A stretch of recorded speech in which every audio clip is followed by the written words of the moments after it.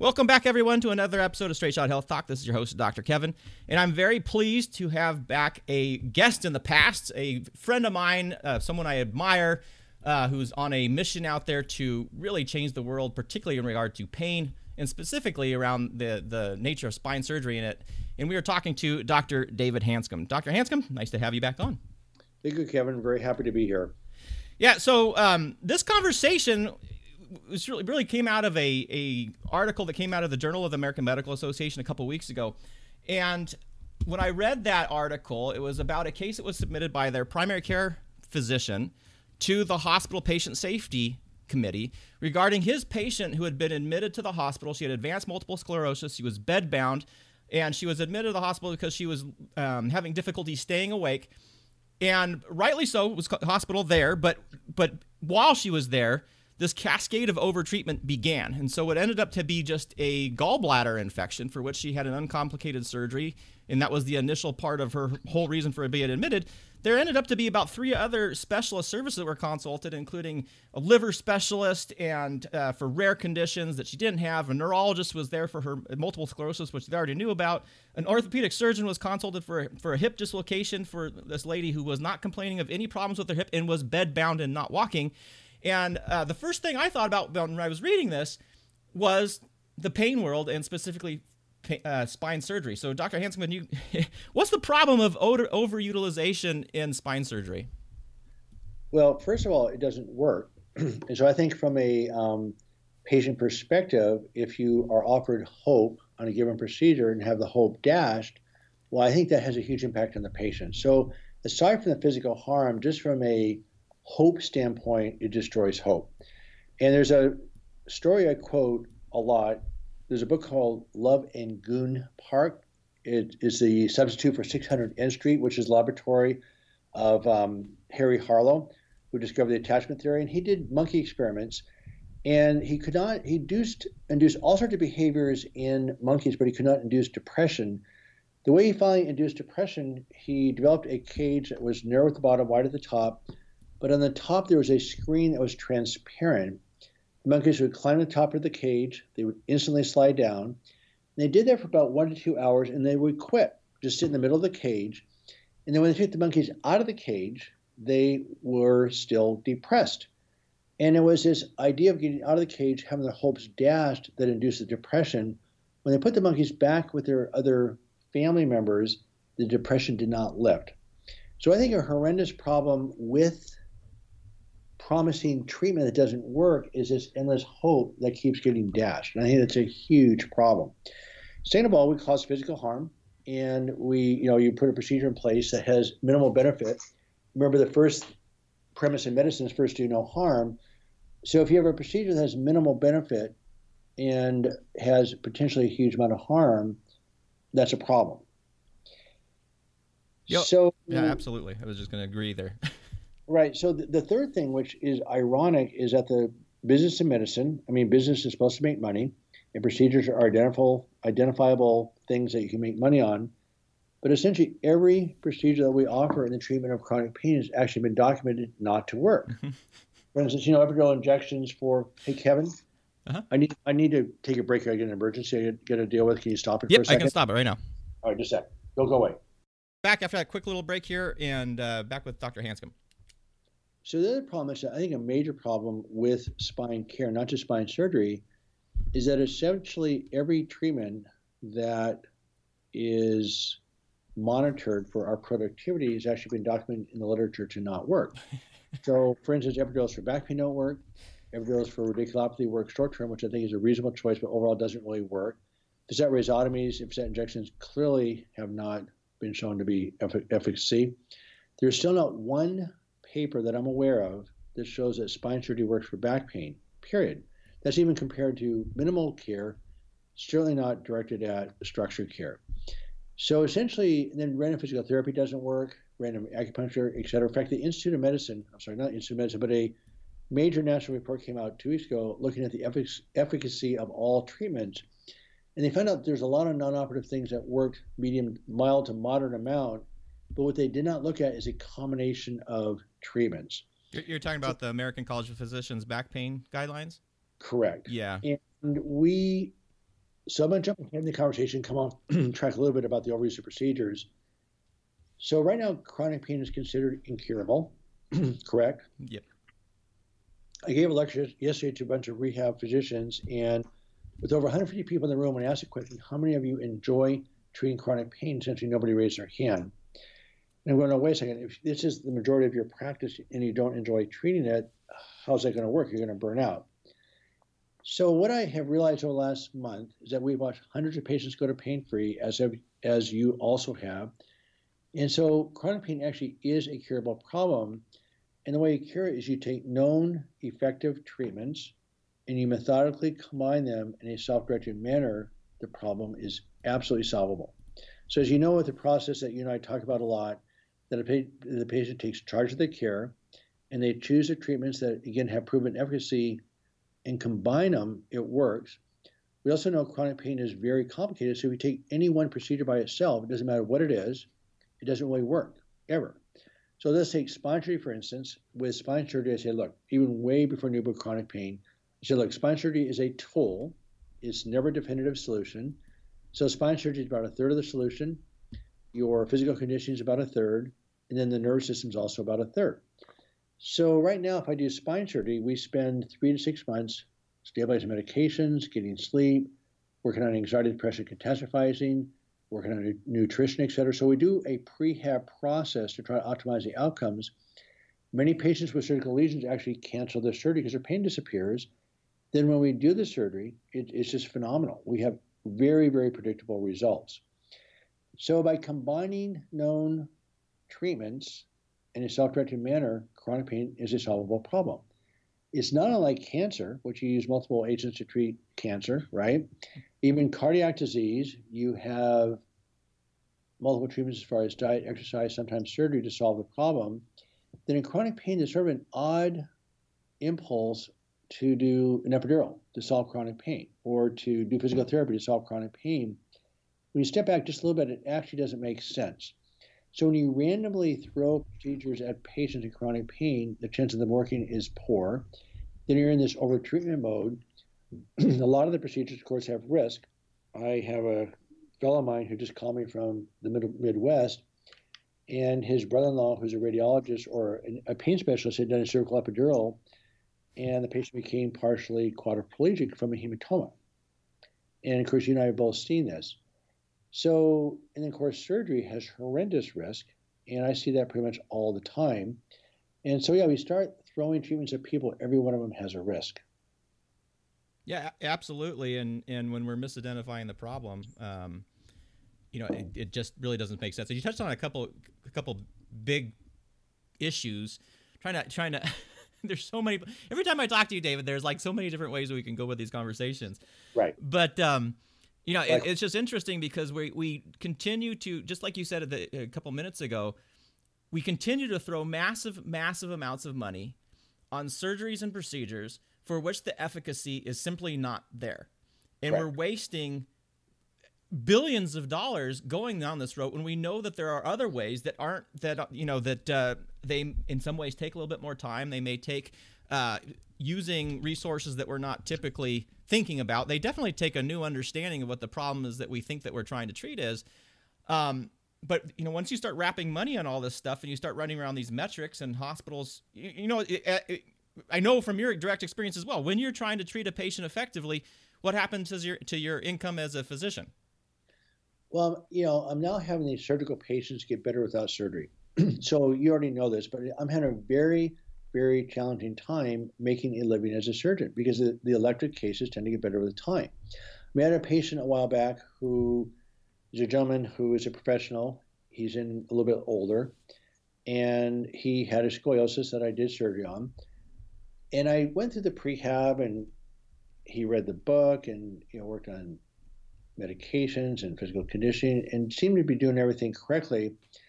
But at surgery, I'm going, wait a second, this spine is very, very stiff. There's nothing new here. This has obviously been there for years, whereas this pain started about a year and a half ago. After the surgery, his pain did not get better. And I finally sat down, pulls up day number 6 and go, look, what's going on? And so come to find out that his grandson had been run over by his son and killed about a year and a half ago. Oh, jeez. Before. And the pain started about a week later. And then he chose to do the surgery on the birth date of this grandchild. So that's the situation we're finding out really clearly, is that physicians are running through procedures. We're not finding out the whole story. This is one I missed. This did not come out in prior conversations. But the patients that are canceling the surgeries, invariably, there's a major loss. Mm-hmm. Son died, daughter committed suicide, loss of a job, loss of a spouse. And once you understand that those bone spurs have been there for years, what has changed is the stress levels. And when you change the stress levels, it changes the body's chemistry, which increases the conduction of the nerves. As one of my workout buddies so aptly pointed out, is that bone spur, as body chemistry changes, will be the first thing to light up. So once we found out you can get people past the situational stress, calm them down, invariably the pain threshold changes and the pain goes away, even with a structural problem. That's why it's become extremely difficult to make a living as a surgeon, because invariably, even with very, very tight pinched nerves, the pain still goes away, blows me away. So I've started a national campaign around the word listen. Is that you're familiar with this Francis Peabody article written in 1927, is that the secret of care is caring for the patient. And he cites an example of a woman who comes to the hospital for abdominal pain. They do every structural test imaginable and say, sorry, Mrs. Jones, there's nothing we can find. Go home and have a good life. Well, she's going home to an abusive husband. That's the problem. Or I saw a patient who's had 4 prior surgeries, who I've worked through the pre-op process, calmed him down, avoided further surgery. He came in with a flare-up, and turned out he was being bullied at work. So instead of doing a massive workup with a new myelogram, new CAT scans, considering more surgery, the correct diagnosis was being bullied at work. So the one thing that the business of medicine is not doing is allowing us to listen to our patients. And that is the key to treating chronic disease, is understanding the problem. There's also another article that just came out across my desk a couple of days ago, is that patient satisfaction with care is dependent not on procedures, is feeling listened to on the first visit. That is the number one factor that determines successful outcomes. Yeah, and I think there's a danger in that as well, because just being able to listen to a patient doesn't necessarily mean that the care is going to be appropriate. And I find that very interesting, as I've seen, case examples where I'll never forget. There was a spine surgeon, or I think he was up in Portland. This was about 5 or 6 years ago. That ended up, I think he got his license pulled because he was doing so many surgeries. Right. And I was reading the comments from there were patients that were up in arms about it. This guy was doing dangerous operations. He had some serious adverse events occur. But the comments were all, well, this doctor listened to me. And he listened to me, and if I needed, and he would do certain. The one person had 3 cervical fusions in a 1-year period, and so that I just want to point out that listening is so important, and in the same way, it can also be abused in some ways, because just the listening component can provide so much information, but a lot of times the people who are listening are often using that data to do things that are inappropriate on their patients. So. Yeah, that's a very, very good point. I actually had forgotten that part of the whole equation. So years ago, there was a surgeon who no longer is in practice who did 125 fusions for back pain, and not one of them went back to work. I had several of them come to me for second opinions. I go, no, this makes no sense. And they were desperate to have the next operation, because a lot of people can be very personable, almost seductive as a physician, talking to patients in the surgery. And you're right. There's a certain personality type that is extremely persuasive. It's almost like a cult. You have to be extremely careful of that. I agree. That's a good point. I had forgotten about that.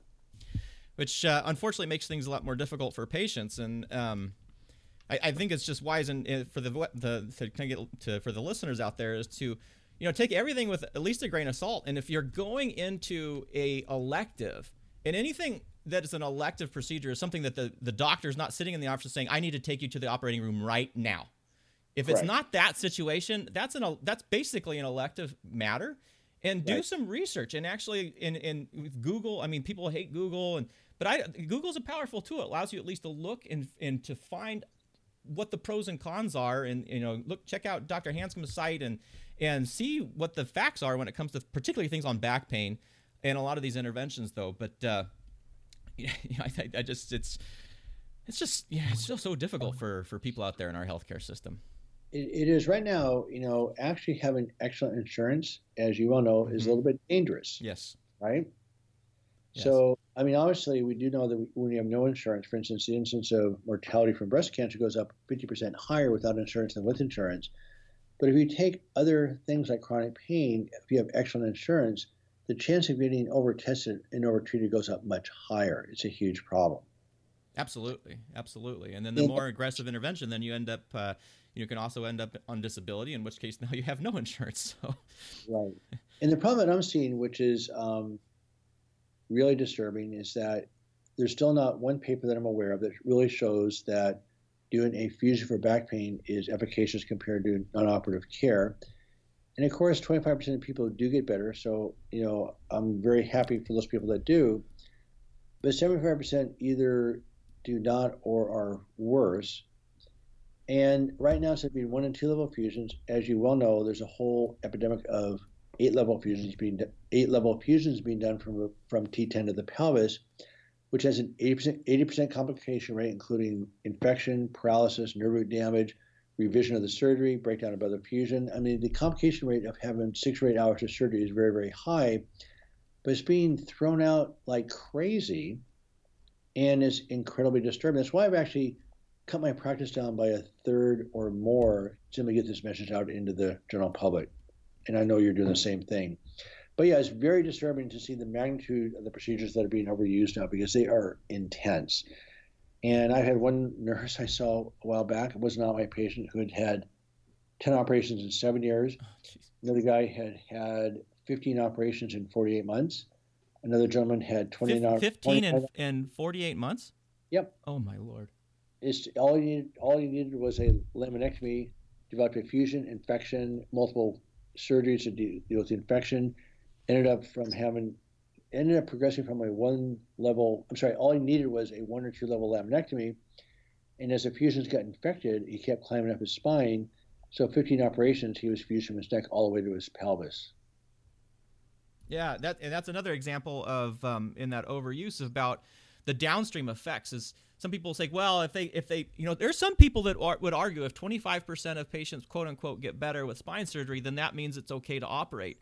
But right. Unfortunately with that, when you're looking at pain, when you are looking at the data for people, and you know this, David, I'm just talking to the audience here, is when you're looking at people who get better for pain, particularly when you're doing a structural-based modality against them for chronic pain, the variables that determine whether they get better or not have almost nothing to do with the structure themselves. It generally tends with decrease of fear, has usually release of trauma. It has to do with improved pain beliefs, pain self-efficacy. But the things that are the non-specific things that go around the actual structural-based modality itself. And it's just like, well, if you're going to do these expensive surgeries, but the actual treatment effect isn't from, quote-unquote, the actual surgery itself, but the whole ritual and the confidence and the trust developed with the physician around it, then maybe we should actually start focusing on providing better care that doesn't rely on these aggressive interventions and that people can get better and well from, rather than using this argument. And I've seen this particularly in the interventional realm,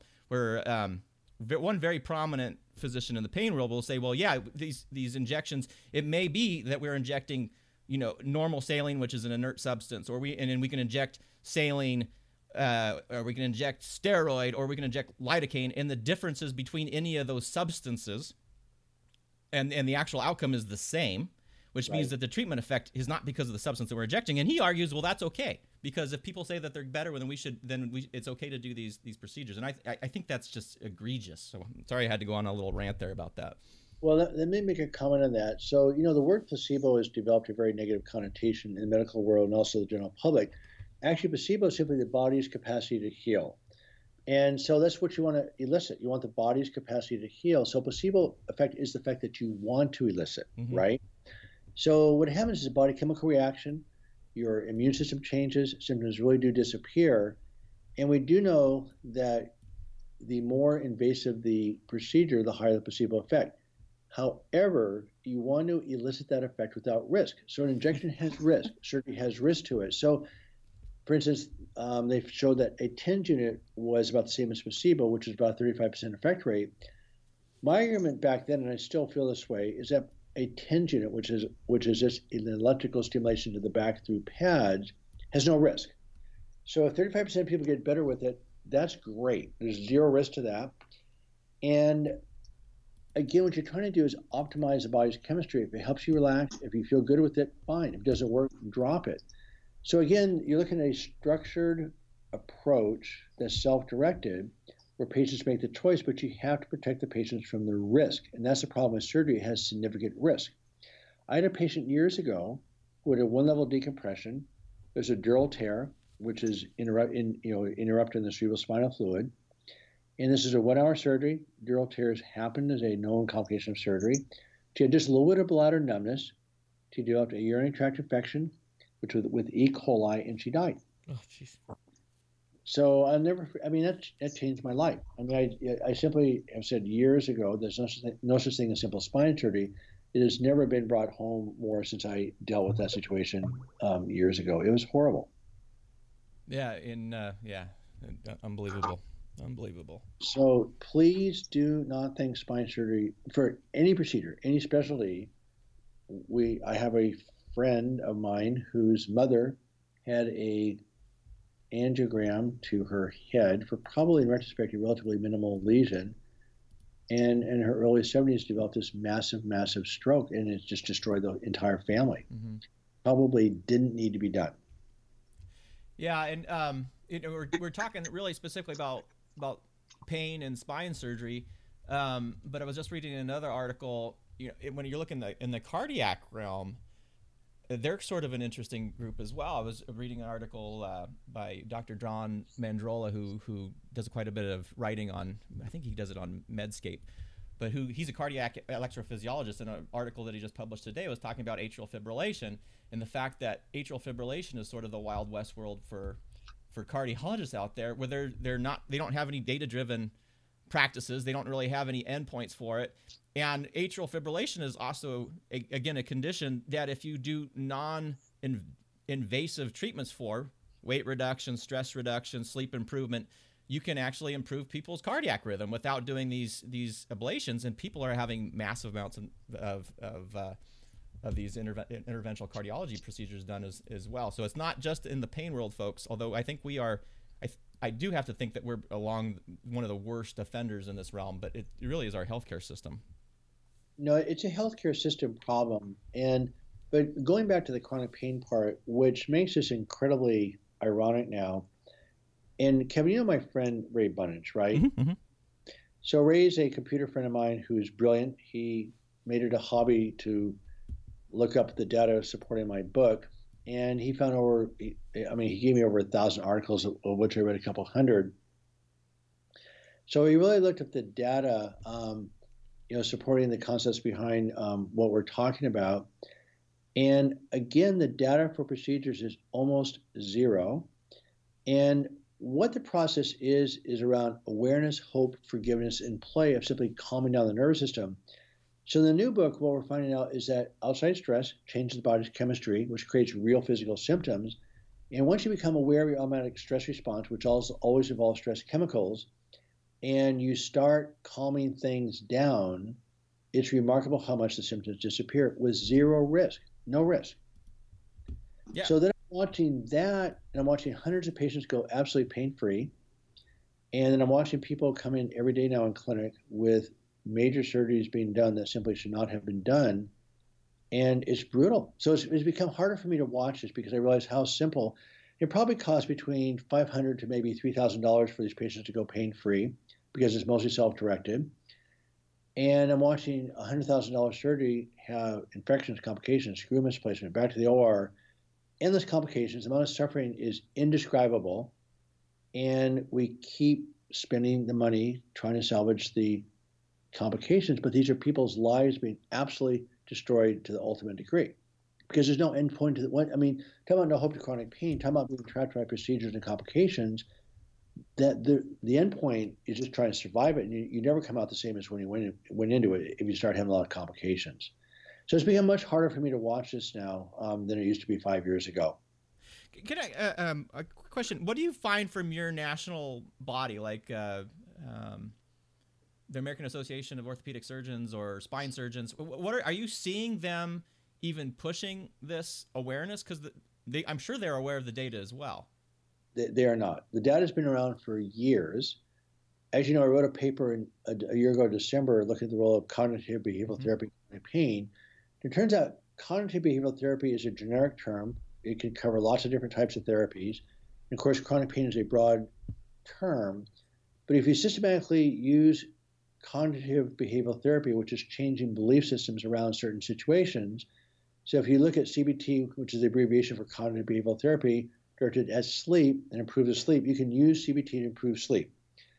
Then you can use CBT to work on anxiety and depression.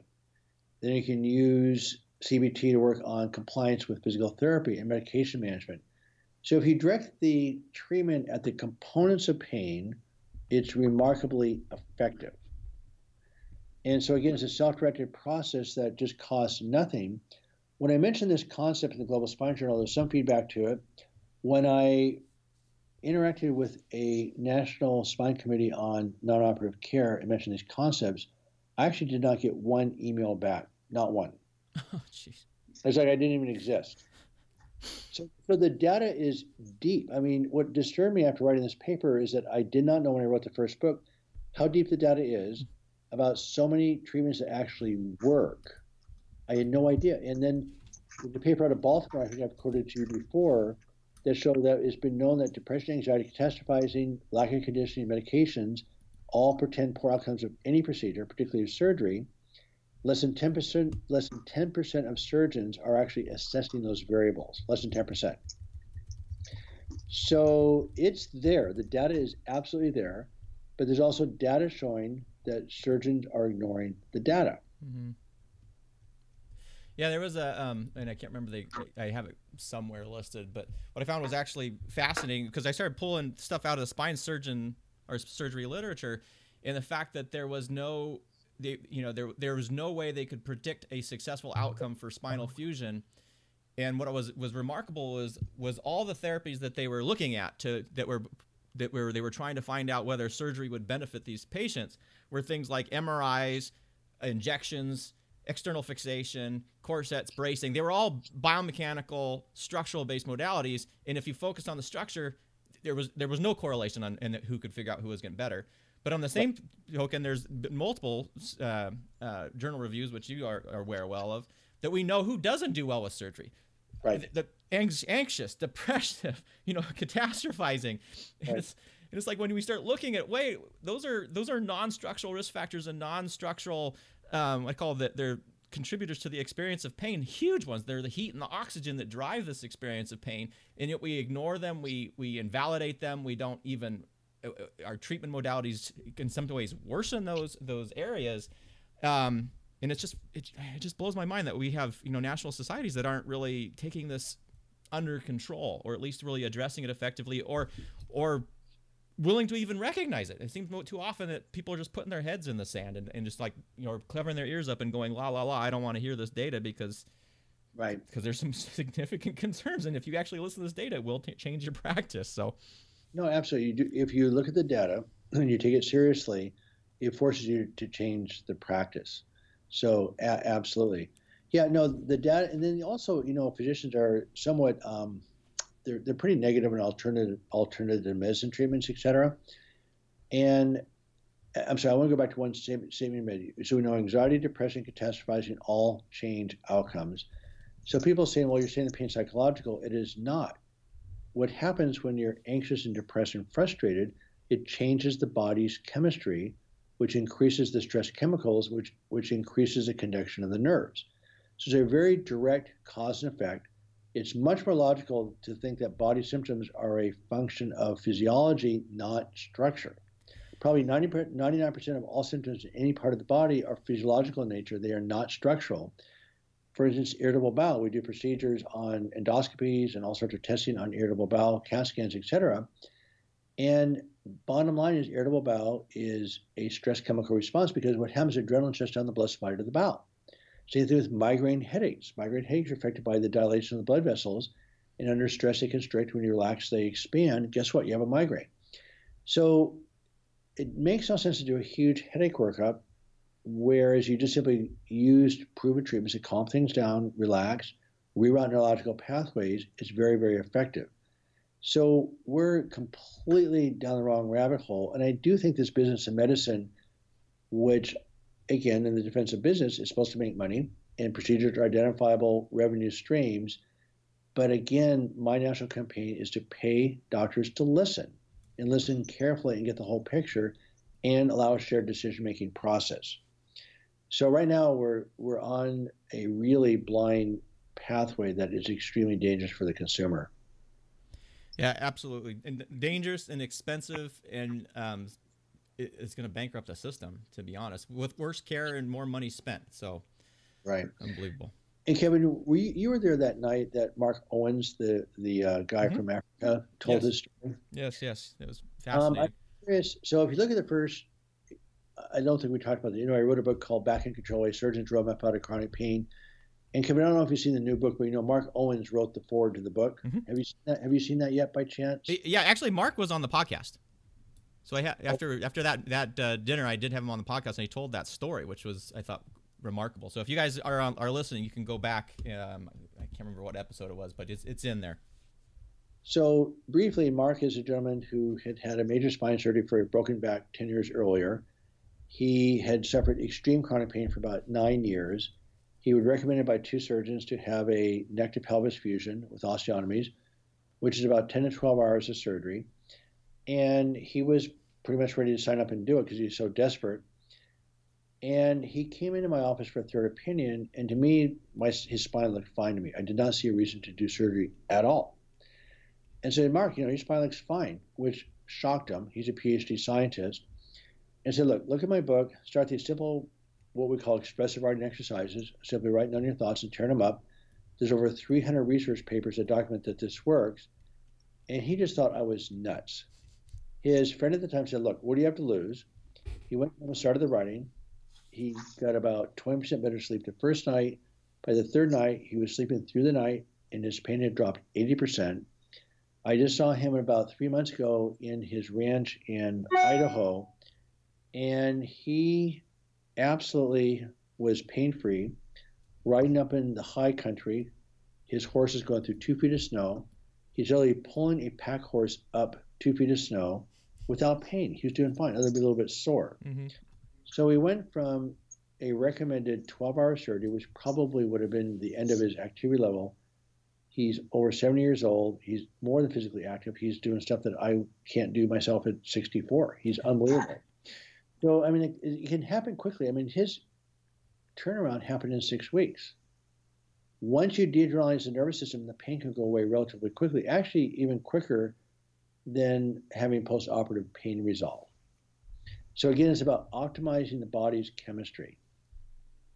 Yeah, and psychology definitely affects physiology, and vice versa as well. So, and we tend to put lip service on this idea that, and I will challenge that. I do tell people straight out when people talk about pain, all pain is in your head. It has to be created in the head. You have to have an awake and alert brain in order to process nociceptive or information from the body in order to create an experience of pain. But that does not mean that you're faking your pain. And we know, just like you talked about, David, is when we have certain types of psychology and you're under stress, that does affect the physiology of the body, which increases the amount of nerve transmission to the brain itself. And it's this complex relationship that we need to be. It is not woo-woo medicine. This is not like this is the way we work and process. When the best example of a psychophysiological example that every one of us experiences consistently is blushing. What's blushing? That is, right. There's a psychological response, and you have a physiological outcome associated with it because of that, that embarrassment, and that's a psychophysiological phenomenon, and we just don't appreciate it nearly as much, and we certainly don't appreciate it with pain, or we somehow want to make, we get in this idea of real pain versus fake pain, and which is another thing that makes me go crazy. But anyway. I have a couple comments on that. Is that, as you know, in the new book, is that, first of all, I point out to my patients that, look, every sensation is interpreted by the brain. For instance, your nose cannot smell or your eyes cannot see without the brain unscrambling the signals. For instance, if you have an occipital stroke, why your brain, the part of your brain that goes to vision, is compromised. So even though your eyes are perfectly normal, you can't see. You have cortical blindness, right? Yeah. So the only reason why you can smell is because your receptors are in the nose, get interpreted by the brain. So whether it's hearing, sight, sound, taste, whatever it is, if your brain does not unscramble the signals, you cannot experience that sensation. Obviously, pain is in the same boat. Second of all, I actually don't use the word psychological anymore because the research shows that every sensory input can give you reward chemicals and you feel relaxed, such as good music, nice warm sand, etc. Gives you dopamine, oxytocin, and different reward chemicals that allow you to feel relaxed. Loud sounds, bright lights can distract you, startle you, and create adrenaline and cortisol, and you feel anxious. Again, anxiety is simply a chemical response to sensory input. Ray found out for me that there's a process called where thoughts go to the same part of the brain. They create the same chemical response. And when you have pleasant thoughts, you have reward chemicals and you feel relaxed. When you have unpleasant thoughts, you feel adrenaline and cortisol. And so thoughts are sensory input that you cannot escape. Every animal has an anxiety withdrawal survival response as well as humans, but humans have the additional problem of consciousness of which we cannot escape our thoughts. So I actually choose not to look at it as psychological. I think the psychological implications of that chemical response, but the basic anxiety reaction. So from my perspective, anxiety is simply a neurochemical response to sensory input, and it's a part of the unconscious part of the brain. And psychology deals with thoughts, which is part of the conscious brain. The unconscious brain is 1 million times stronger than the conscious brain. So you cannot escape your thoughts. In fact, the research calls them unconstructive repetitive thoughts. And when we suppress thoughts, it causes brain damage. It actually damages the hippocampus of your brain, which is the memory center. So that's where the simple writing exercises somehow break through these circuits, start allowing you to reprogram your brain. But it's not, I call it neurophysiological instead of psychophysiological. And when you have unrelenting anxiety, then obviously the psychological implications of that. But that basic anxiety is simply a chemical response to the environment. And I know it's splitting hairs, but I think it's really important to understand just how the body survives on this planet and how we survive amongst each other, looking at risk versus opportunity, et cetera. But the human consciousness creates a whole set of problems that other living creatures don't have. Yeah, no, there's we're running out of time. I would love to go into that because there's some fascinating things on how our brains have developed and the anticipation and the ability to actually project in the future and why that's necessary for civilization, but also as the root of a lot of these problems that we have is that ability to think ahead and to imagine. Right. But I know we're limited on time here, David, so I'm going to have to bring you back again so we can talk more about this because I love talking to you. I love your work. Folks, Dr. Hansen's book is Back in Control. It's the second edition, which is a revised and updated variant of his first edition, which I highly recommended before. Website Back in Control. He's on a fantastic mission here trying to get us to listen. And David, thank you so much for being on the show today. Thanks, Kevin. I really enjoyed it. All right. And for the rest of you guys, stay well.